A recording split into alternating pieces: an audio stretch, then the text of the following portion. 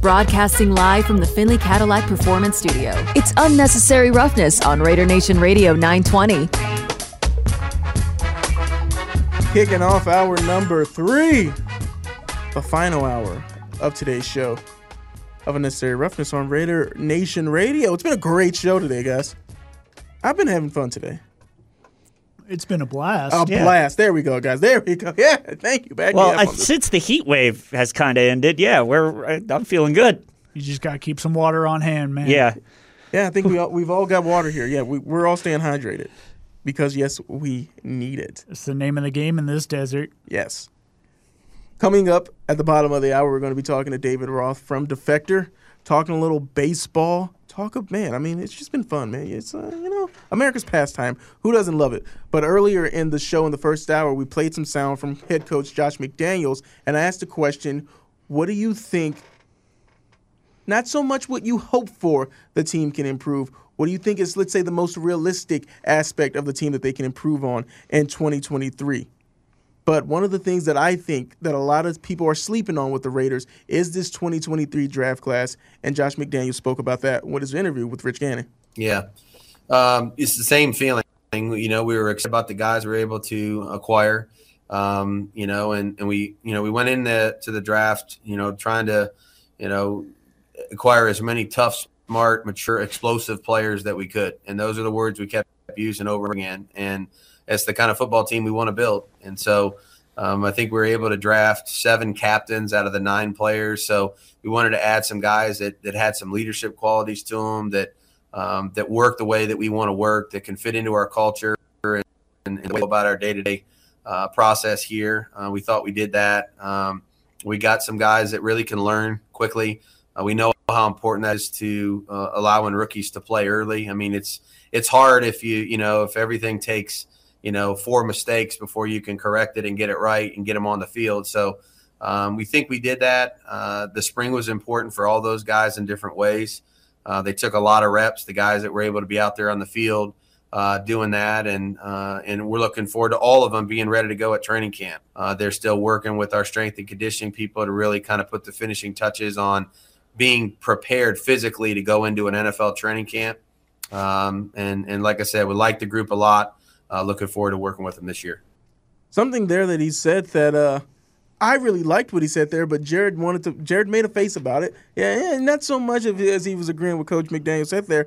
7 out of the 9 guys that they drafted were captains. And to me, that says, hey, these could be some guys who they have those leadership qualities, going to be good in the locker room, maybe even have that maturity to play day one. That's what you want out of some rookies. You want that development. But if you can have those guys that can play day one, you're already a little bit ahead of the curve there. Jared, why didn't you like the stat that he threw out of 7 of the 9 guys they drafted were captains? Well, I wouldn't say that I didn't like it. I just was more like, oh, okay, that's that gives me some shades of when I've heard in previous drafts character guys and, like, hey, this person was a finalist for this award. I'm of a firm belief that when it comes to drafting, we won't find anything out about these guys until the first time that they play an actual NFL game. I'm not counting the preseason. Maybe I'm wrong. Maybe it is 100% that, these guys were leaders in college and now they'll be, they'll step up once they hit pros. But to me, the miles of distance between a 22-year-old and a 25-year-old is the moon. So I don't know if that stat necessarily means as much to me as it does to Coach McDaniels. I think it comes down to when you're drafting players, especially, let's say, for the Raiders, the members of the Raider Nation who were severely disappointed in previous draft picks that didn't pan out. I do think that, hey, man, this guy that was a team captain, I'd say, at this position, because it's not just quarterback, because we all expect, hey, if you were your college quarterback, you were starting, probably going to be the team captain. We all expect that. But for me, it is some of those guys where, let's say Jacorian Bennett, if he is one of those players where, hey, Jacorian Bennett was a team captain at corner rather than Damon Arnett had some character issues, and he wasn't even the best corner on his team. Or I do think that when it comes to this regime and how they're drafting him and Dave Ziegler, where those are the things where maybe that guy's, this number on your board and this is the guy right after him. What separates these guys? I do think that it is those character things. You mentioned character issues for players. Something that says, hey, that his teammates trust this guy, the coaches around him trust him. I do think that bringing in high character guys for this team is going to be important for building up the program that they want to see here with the Las Vegas Raiders, because it's all about program building. That's why so many people, it's, hey, is Josh McDaniels on the hot seat? No, not at all, because owner Mark Davis, he is, I think, giving him not carte blanche, but he has the patience. He sees he sees the vision. I think that he sees the McZiegler vision that they're putting together, and that's going to take some time. Then I know that no one wants to hear that, but it is the time that it's going to take for this team to gel and get the players that they want in to build in the program that they want. What did I say that was so funny? Oh, no, when you said McZiegler, I genuinely thought of like a hot chicken strip from McDonald's. Okay. Try the new McZiegler. Maybe they're onto something. They could get a partnership with somebody in town. Hey, it wouldn't be the worst idea. The McZiegler, wherever you get your, McDonald's, hit us up. Only a local product, only in Vegas. So I think you're spot on with the idea of program building, and when you look at teams, every year in the NFL, there's one team that goes worst to first, or opposite. Everyone hyped them up because they made the playoffs, and then the next year they're a dumpster fire. But if you look at the teams that are perennially successful, it's because they're always building. If you look, and this is a different type of example, but if you look at teams that are ready to move on from like their quarterback but try to maintain their success, they typically get that guy a year early. Even though it's like, hey, you have a perfectly functional team here, they're trying to keep building as they're going, because that's the program of it. And I think you make a really solid point there.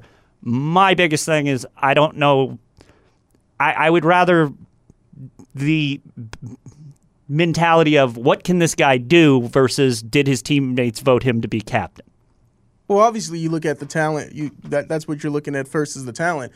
But what can this guy? Never mind. Because it's one of those things that's not saying it's chicken or the egg, but not every guy that you look for in the draft is going to just be a stud. When it comes to that guy that you're drafting in the third, the fourth, those middle rounds, if those guys just had the talent that was blowing you off the screen, blowing everybody away, where they're a no doubt, hey, this guy is going to be a 10-year pro. He wouldn't be available in the third round. Yeah. So there's got to be some things that you're looking at besides the talent when you are drafting in those later rounds. Because if that was the case, why isn't that guy just a first rounder then? If his talent is jumping off the screen, like I said, so evidently, he wouldn't be here right now. Well, and to me, it's always about talent versus polish. Like, if you can have the raw talent, but if the guy, needs to be polished, that's the difference between a first, second round versus a third and fourth round type guy. Where once you hit the seventh round, you're kind of just going, is he fast? I hope he's fast.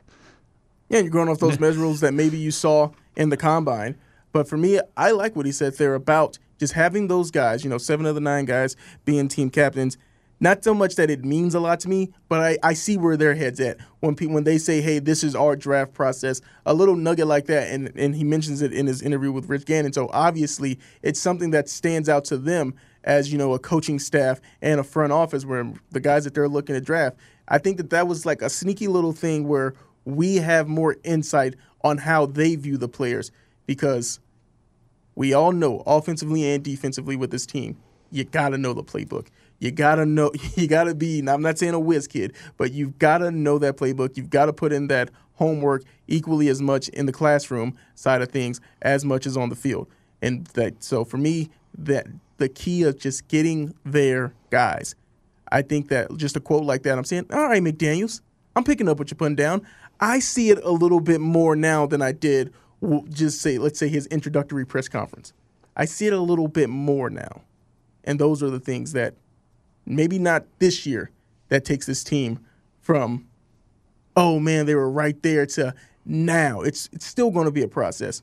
But I know that they have those building blocks in with those players.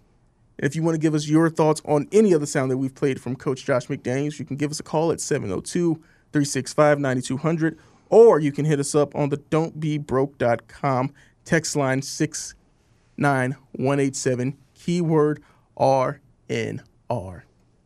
But something I did want to talk about today, because we're going to be talking to David Roth a little bit about baseball. And I sent, I teased this at the end of the last hour, is that I just sent over to the guys, hey, play this game. The game is called Immaculate Grid. And it's a game where it's a game of squares. Think about you have your tic-tac-toe board set up, and it's just, corresponding columns, and you've got to fit the player into where if they fit the description for the grid. Let's say today there was a grid of White Sox, across, and also Brewers. So who can you think of someone that's played for the White Sox and the Brewers? And I love this game so much. I do, I'll be honest, I was listening to the Lebertard show and they were talking about it. And I was like, man, that game sounds pretty fun. Started playing it. I was like, I want this game for every sport. I mean, this would be so much fun as a football game, as an NBA game. I think an NBA one, I'd really clean up. NBA would be my wheelhouse. NBA, you could also have a lot of fun with who can go with the most obscure guy who played for both the Cavaliers and the and the Timberwolves. Danny, I think Jared just exposed himself. You didn't play the game, did you? What do you mean? Did you play Immaculate Grid? I thought I did. You thought you did? Well, it tells you, it gives you a percentage of the player and, the percentage of people who also guess that player. So you can see that, hey, only one of the players that I put for the Dodgers and White Sox was Paul Konerko. Only 5% of people thought, oh, okay, also Paul Konerko.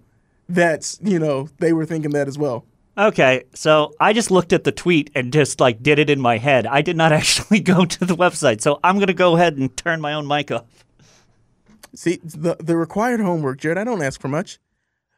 I said just play this game. Just play this game. I think it's fun. I thought I did. I thought I looked at the squares and I was like, okay, Nolan Ryan would probably be there. I mean, I guess mentally playing the game is still playing the game. How many times do you mentally respond to a text?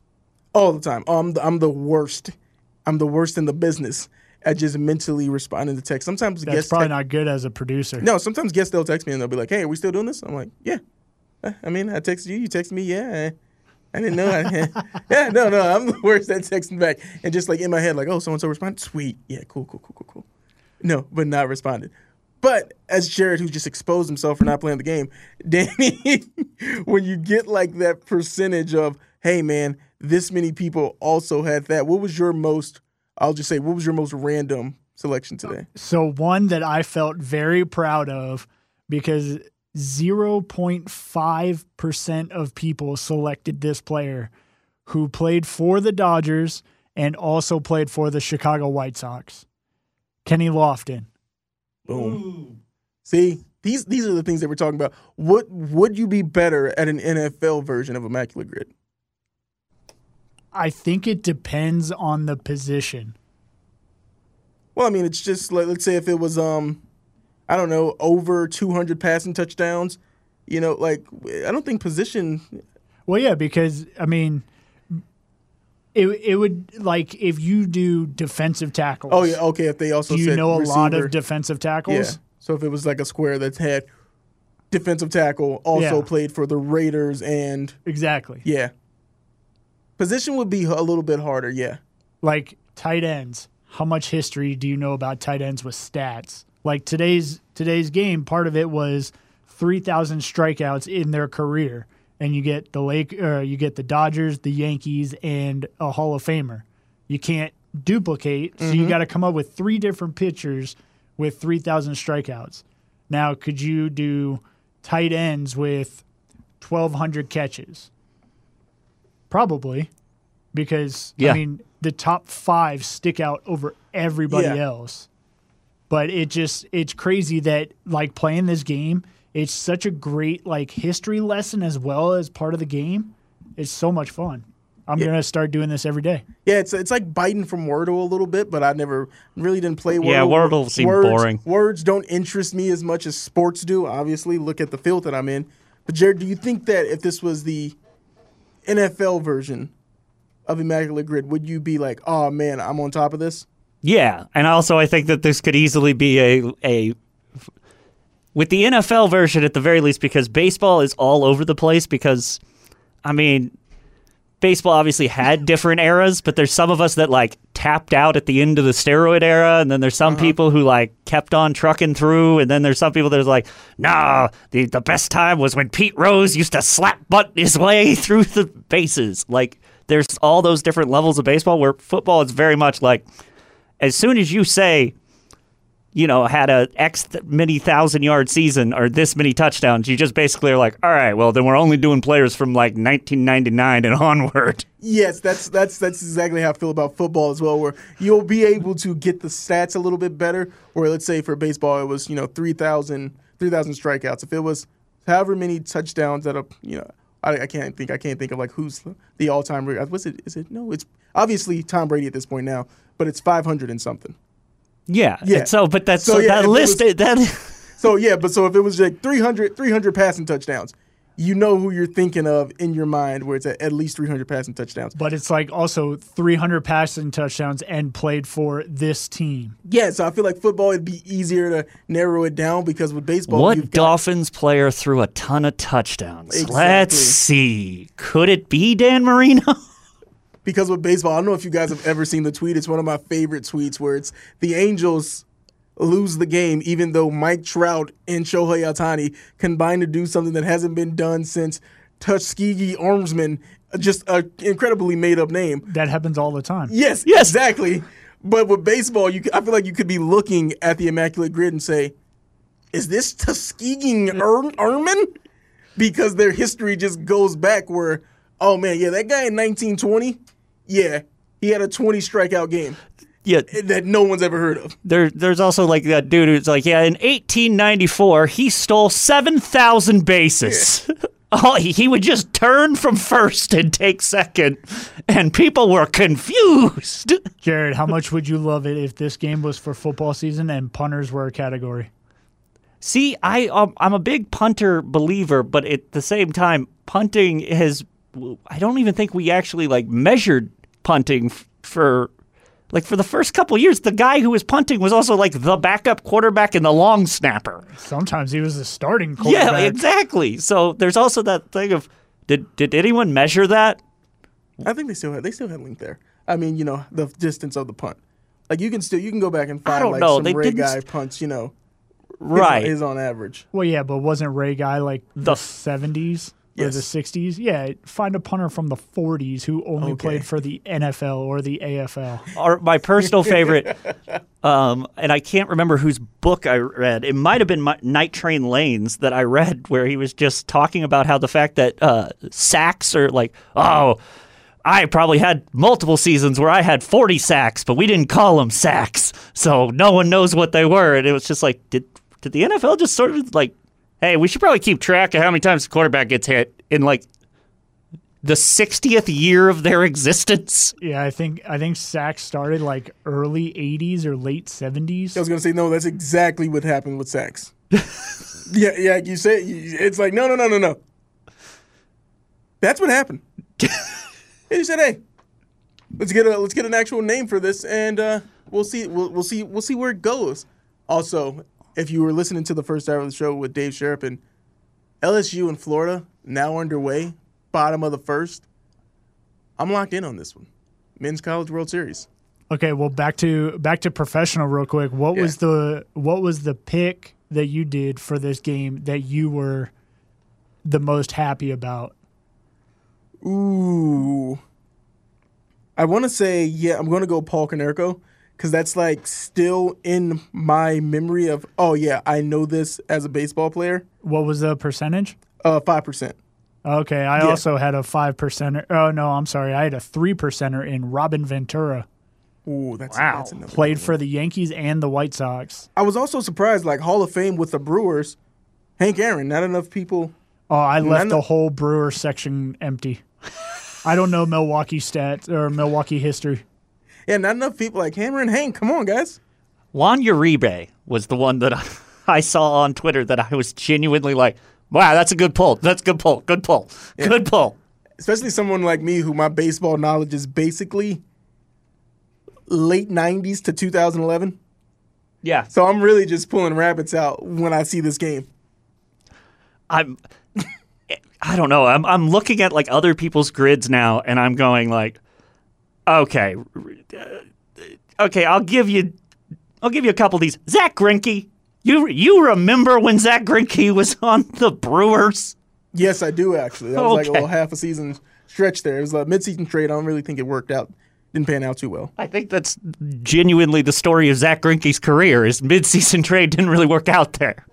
Yeah, man. But see, audience, I hope that you are listening to us thinking, I've got to try this now. You know, it's daily, so you can just get on, start your day with it. I hope that I have intrigued you a little bit to play a game that over the weekend didn't know it existed. But with my newfound passion for baseball, after playing MVP Baseball 2005 over the weekend, I mean, I am all in on the baseball train. It is that slow season, as people like to say, just on the sports calendar, where there's basically nothing but baseball and golf tournaments. WNBA. WNBA, you're right. The Aces, they have a game today, actually. Yes, they do. And you can hear that on our sister station, ESPN Las Vegas. Love the professional voice that you put on there. Thank you so much. We also have Canadian football. Danny has Canadian football. Yeah, I mean, maybe it'll be a little bit more interesting. You know, like Emery said, maybe I could put a little money on it, put $5 down on the Rough Riders. That's the name, right? Yeah. Boom, look at that. CFO expert over here. Yeah. But if I recall correctly, it's a lot of horse teams, or maybe it's not even that. I think there's only like 6 teams in the league. You got, I believe it's the Calgary Stampede. Yep. Or Stampeders. Then the Rough Riders, and then Argonauts. The Argonauts. Technically, I think that's a Greek. What's an Argonaut? That's a discussion for another day. Literally. And then if you know what an Argonaut is, text in. You got the Hamilton Tiger Cats. I think it's Tiger Cats. So that's like a wolf dog. It's weird, though, because their name is hyphenated. It's Tiger-Cats. They couldn't decide.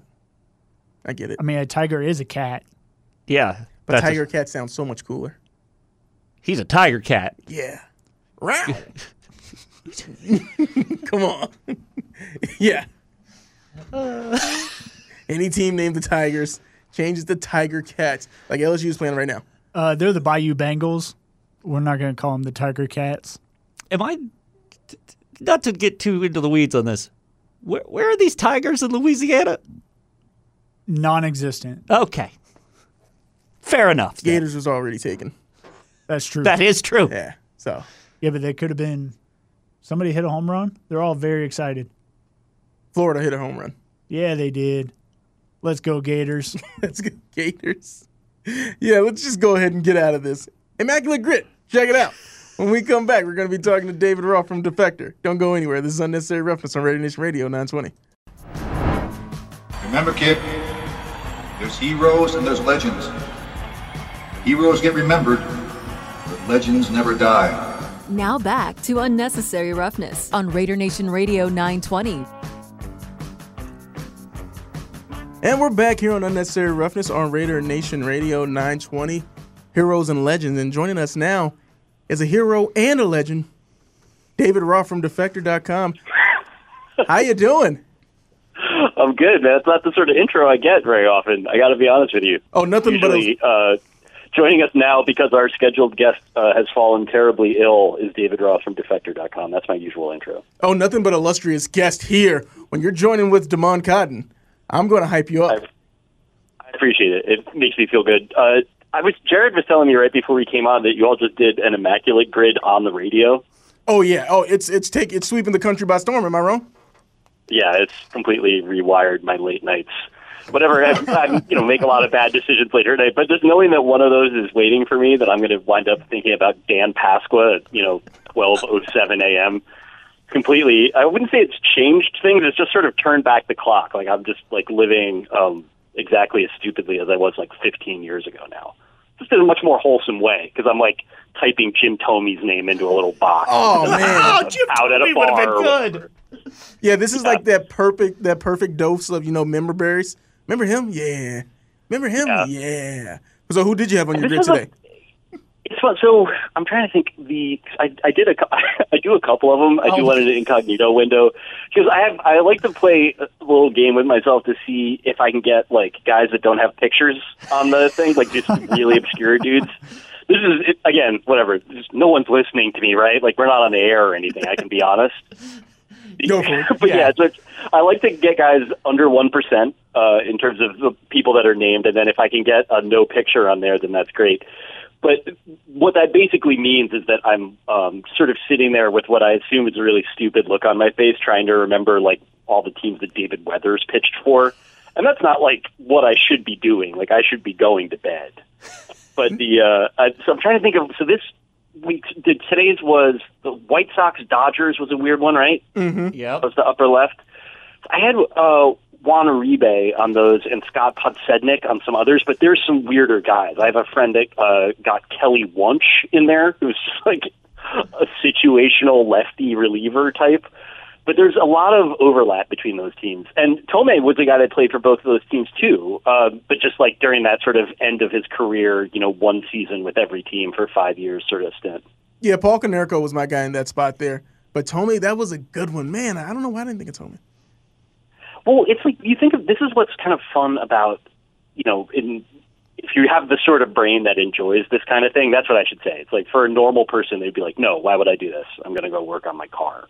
But if you have the sort of brain damage necessary to like really get into Immaculate Grid, it's a great way to sort of remember the guys that spend a lot of time changing teams at the end of their careers, like Matt Lawton and Kenny Lofton, are like really like they were great players that I enjoyed watching. But Kenny Lofton is like the skeleton key to Immaculate Grid because he played for 2 teams a year for like the last 8 seasons of his career, and he was pretty good all the way through.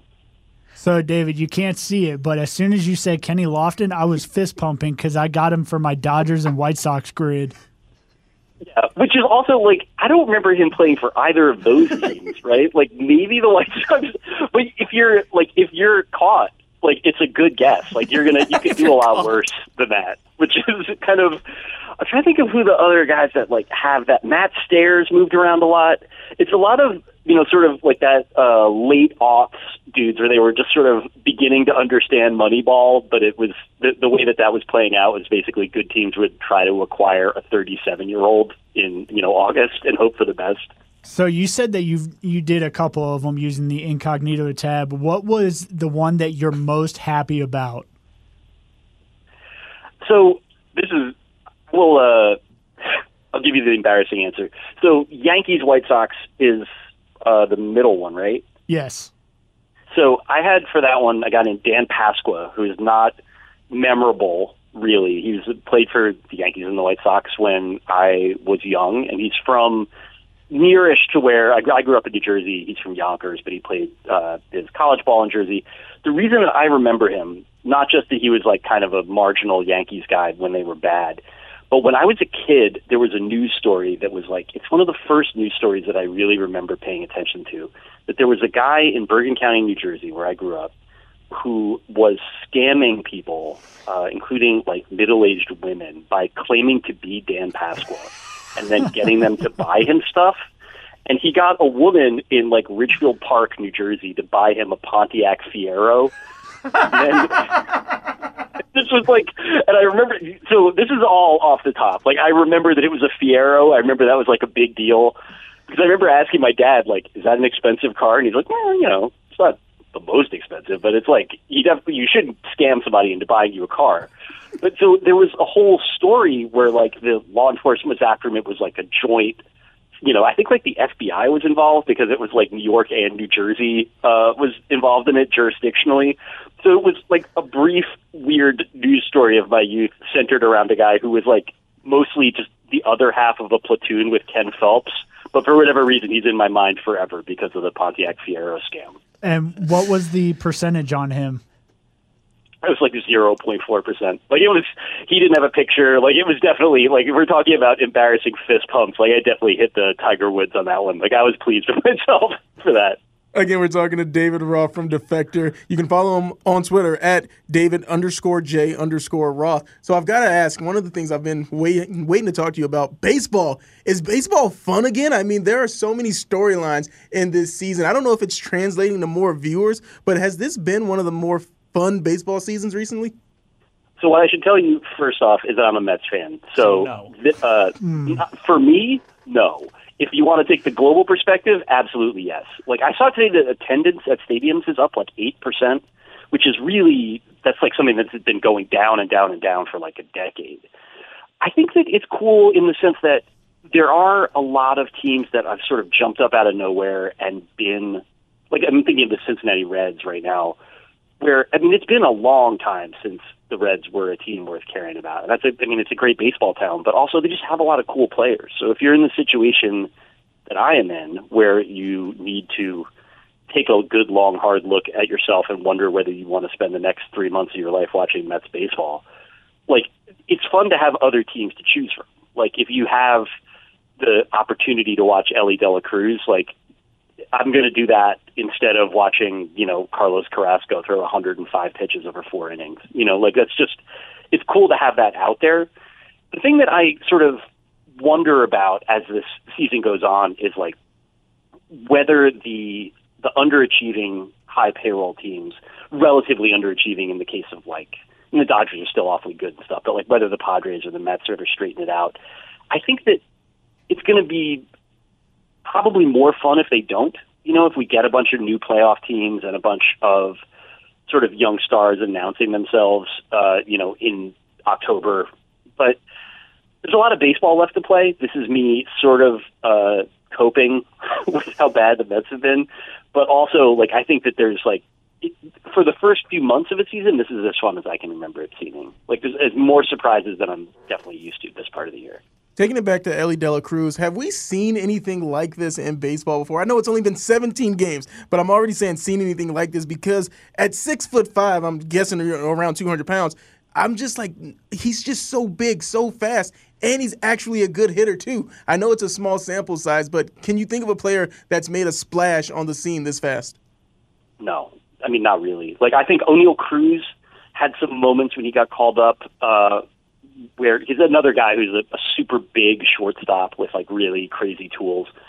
He, was sort of starting to figure things out. He's out for the season. But that's another thing where you're seeing something that you like in the same way that like watching LeBron can be kind of, even after, 18 years of doing it, seeing somebody that size do that stuff just doesn't compute, even if you've seen it that many times. Like, to see somebody in Karl Malone's body doing Michael Jordan things is crazy. To see somebody Ellie De La Cruz's size, I mean, that's, like, not totally different than Alex Rodriguez, but he's so, like, the tools are so different. Like, he's so fast. He hits the ball so hard that there's a lot of stuff there that is, it just all feels like it's like 10% more extra than you're used to. And that is the bit of it that, like, I think is really neat to me. He's got the thing that Ichiro had it. I mean, much lesser talent, but Billy Hamilton sort of had it, where a ball that if you've watched a lot of baseball, like a decently soft grounder to the left side of the infield is not a gimme with him because of how fast he is and how hard he runs. And that sort of thing, like that little bit of extra unexpected uncertainty in a game is like, it's like nothing else. Like, and because when you are getting exactly what you expect, baseball can still be kind of fun, but it's fun as like, background noise while you drink a beer on a hot day. Like in this case where you never know what's going to happen as soon as the ball's put in play, like that feels new. And I think that's great. I want to move it over to the Miami Marlins because they have my favorite player, Jazz Chisholm, but they seem to be doing just fine without him. Luis Reyes, if he hits for 400, how special would that be? I mean, I honestly can't imagine it, although it's like to see how good he's been, you can't rule it out. Like that approach is so antique. Like it's like not a way that I've seen somebody hit in many, many years. Like just in terms of, because he doesn't even hit the ball that hard. He just like, he never misses a ball that he swings at. And he seems to have this ability to just sort of place moderately paced ground balls and line drives in different spots. I think if he hits 400, he's got to be the MVP. Like, it's just, we know how hard it is, baseball-wise. The strange part about it is that the people that have come close in my lifetime, I mean, the ones that have come closest are, like, I guess George Brett, Tony Gwynn, and Larry Walker. And all of those guys were they were different types of hitters from each other. They were all also very different types of hitters from Luis Reyes. Like, if he's going to, slug 410 or something this year, I mean, he's just going to have a normal middle infielder's slugging percentage and probably on base percentage. But he has this one tool that is so unique and so unparalleled in like what he's been able to do with it. Like, it goes back, it's the same thing that I was just saying with De La Cruz, except for it's kind of the opposite, because Arias is kind of just like a dumpy guy who's really good at hitting, whereas De La Cruz is this like volcanic athlete. But anytime you're seeing something and it feels like you're seeing it for the first time, that like it's worth seeking out. I definitely like flip over to watch his at-bats when I can do it, and I don't really have a whole lot, riding on the Marlins one way or the other, but like I don't want to miss anything. If the guy really hits 400, I want as much of that as I can get. Again, we're talking to David Roth from Defector, and you can follow him on Twitter at David_J_Roth. The Los Angeles Angels, are they really going to trade the most generational baseball player we've seen in our lifetime? I mean, I can't imagine them doing it. It is also the sort of thing, though, where they still kind of feel like the Angels, right? I mean, like he's doing, everything that he can do. I mean, this is still, even after last year, feels like peak Ohtani. And there's something about that organization that can somehow resist even the force of this like literal reincarnation of Babe Ruth, that they can still manage to go 80 and 82 with him having, seasons that no one's ever had in 100 years. I can't imagine that they could trade him. It feels like maybe this is a failure of imagination on my part. I can't imagine, even for, half a season, that they would get anything back that would be, commensurate, or that like their fans would be willing to accept. If it's the sort of thing where, if you look at what the Nats got back for Juan Soto, that's for 1.5 seasons of Juan Soto. And they got some good prospects from a pretty lousy system from the Padres. And I don't think that anyone would tell you that that deal was like good for the Nationals. That like if the Angels, who have not been one of your industry leading organizations in the entire time that they've been owned by Artie Moreno, like if you got back 3 of the top 8 prospects from some team for Shohei Ohtani, I mean, the best case scenario for any of those guys is that they wind up half as valuable as Ohtani. And I feel like the signal it would send to fans, even if they keep him through the year, they miss the playoffs, and he goes and he signs somewhere else, I have to believe that, like, in the long run, trading him would be the sort of thing that people would never forgive them for. I just don't, I don't know what Angels fans at this point have already had a lot of unforgivable stuff handed to them by this ownership group. So it might be that they just decide that, what's one more thing. But yeah, it feels different, right? I mean, just because it's like you get one Ohtani in a lifetime, in a series of lifetimes, like the idea of trading it just feels, for any reason, even the practical stuff aside, like you just are going to lose that deal no matter what. David, my dad and I have been trying to come up with a name for this specific relief pitcher, like who basically he goes in with 2 outs and the base is loaded, lets all those runs score, and then gets the final out. Is there like a proper term for a guy like that?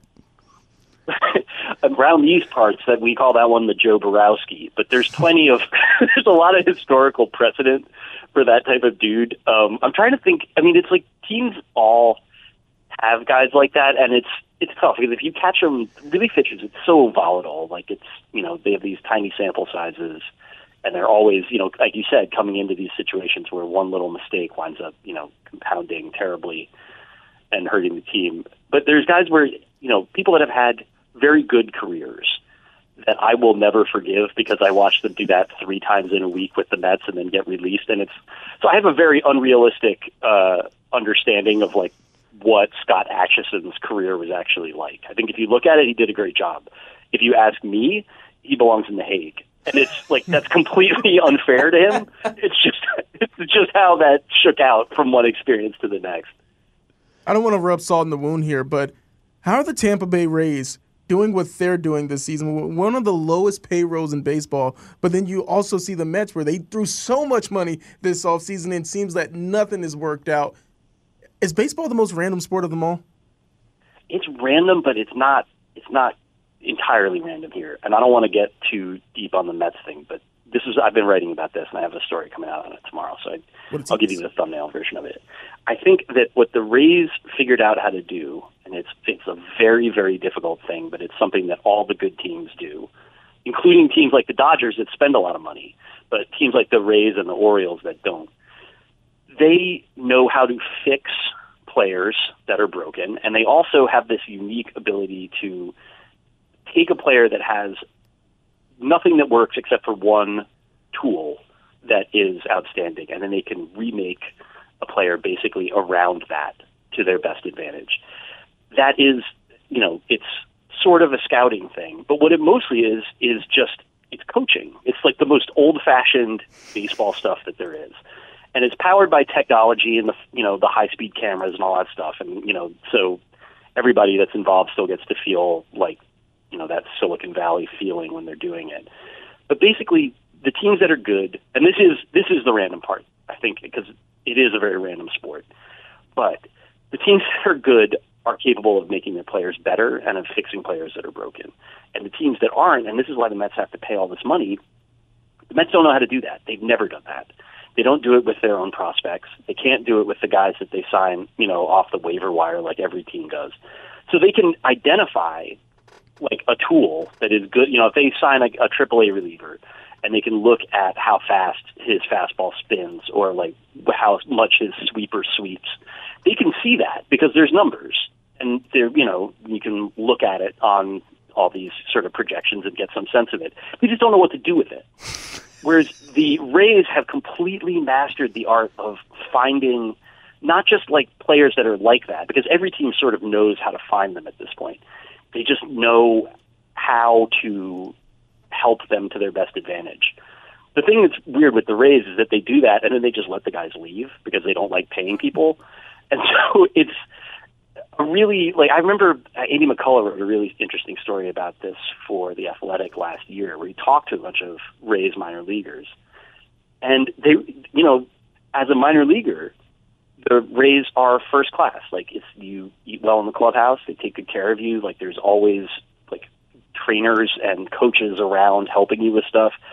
It's just that they know that as soon as they, get to the part where they're going to start making seven figures in a season, that the team isn't really going to be interested in them anymore. And so they accept that part of the deal. And they're like, yeah, they're helping me get good. And then I don't know, maybe I'll go play for the Red Sox later. All right, last one. Kind of a weird way to be. No, it's a great way of doing business. You're doing so good here that we're just going to tell you to leave. It's a stepping stone job. We all know about those in the business. So, David, I've got to ask you, last one. In your bio on Twitter, it says that you're a turtle owner. Do you have more than one turtle or just the one? Well, I had two. One of them passed a couple years ago. Okay. But the turtle that I have, this is what's weird about turtle ownership. I'm really happy you asked. Is that so say you're me and you get them at the age of 23 and you're hungover and you're on Canal Street in New York City's Chinatown and you see a guy selling little turtles out of a bucket of drywall, which he literally was just one of those plastic drums. I paid $20 for two turtles, a case, and some food, like a little package. The thing that the guy did not tell me is that turtles live for 50 years. So I am stuck with these guys. So the turtle I have now is 22, and the one that passed died at the age of 20. So basically the vet, when I brought this turtle in for a little checkup, it's like, yeah, you're probably good for another 10 years at least. So this is a life pursuit now. I have this weird little creature that's kind of disgusting. I have to wash my hands after I touch it because it's covered in salmonella. And it doesn't know who I am and maybe hates me because it's got a brain the size of a pea. But that guy's going to be with me into my mid-50s, and there's nothing I can do about it. That is just great. I'm so glad. I brought this up because we have a PSA running now that's basically saying, hey, guys, spade and neuter your turtles because turtles are just out here making love and reproducing at an alarming rate. So as a turtle owner, I just wanted to know if that is something that you guys are aware of and the turtle pet community that, hey, guys, don't let these guys mate. It's out of control. Community. I did not know that. First of all, I didn't know that you could neuter a turtle. We got a whole PSA. We got a PSA going that's just, hey guys, stop your turtles from getting it on. That is amazing. You guys really have got it figured out there. I want to live in a community where I could turn on the radio at any given moment and like a respected voice that I know from the radio. It's like, we know that your turtles are having sex and you need to make it stop. Exactly. David Roth from Defector. Let everybody know what you got going on. This has been a blast. Thanks, and I appreciate it. Thank you for having me. Like I said, something about the Mets and bad baseball teams going up tomorrow, but yeah, I don't know, just Defector stuff. I talked to some coworkers about David Bowie's Scary Monsters. That chat will be up this week. It's a weird website, but yeah, there's going to be a lot of goofy things from me going up there this week. So that's what happens when there's no sports but baseball to write about. You gotta get weird. Let's get weird. Yes, and that was David Roth joining us here. Thanks, David. on Unnecessary Roughness. You want to get nuts? Let's get nuts. We'll close out the show. But before we do that, you can be caller number 9 and win a chance to win some Aviators baseball tickets. That'll be a 4-pack of tickets. Call right now, caller number 9, to qualify to win those tickets. This is Unnecessary Roughness on Raider Nation Radio 920. Now back to Unnecessary Roughness on Raider Nation Radio 920. All right. It is basically the grand opening, grand closing, because we are going to be wrapping up the show here with a little less than a minute to go. David Roth, man, that was fun, right? It always is. What a fun guy. I want to get this text out from Rob in Oakland real quick. The Argonauts are a group of Greek heroes led by Jason. They went on a quest for the gold fleece. I had to ask that question myself when Rocket Ishmael decided to play for the CFL in Toronto instead of playing in the NFL. We got him and his rock mitts eventually. The Tigers in Louisiana are the same place the Grizzlies are in the Memphis Zoo. Shout out to the Memphis Zoo. I hate to say this, but I'm expecting a disappointing win-loss record. I'm not sure about the current QB, but they are pros, and I'm a fan. I hope I'm wrong. Strong show today, guys. That's from Rob in Oakland. Thank you so much for the kind words. Got an answer for what Argonauts are. Thanks to all of our guests, David Roth, Mary Kay Cabot, oh my gosh, Emery Hunt. Who else am I forgetting? Dave Sherapin. And thank you to David and Jared. I'm Damon Cotton. Thank you for listening. This is Raider Nation Radio 920. Did you just call me David?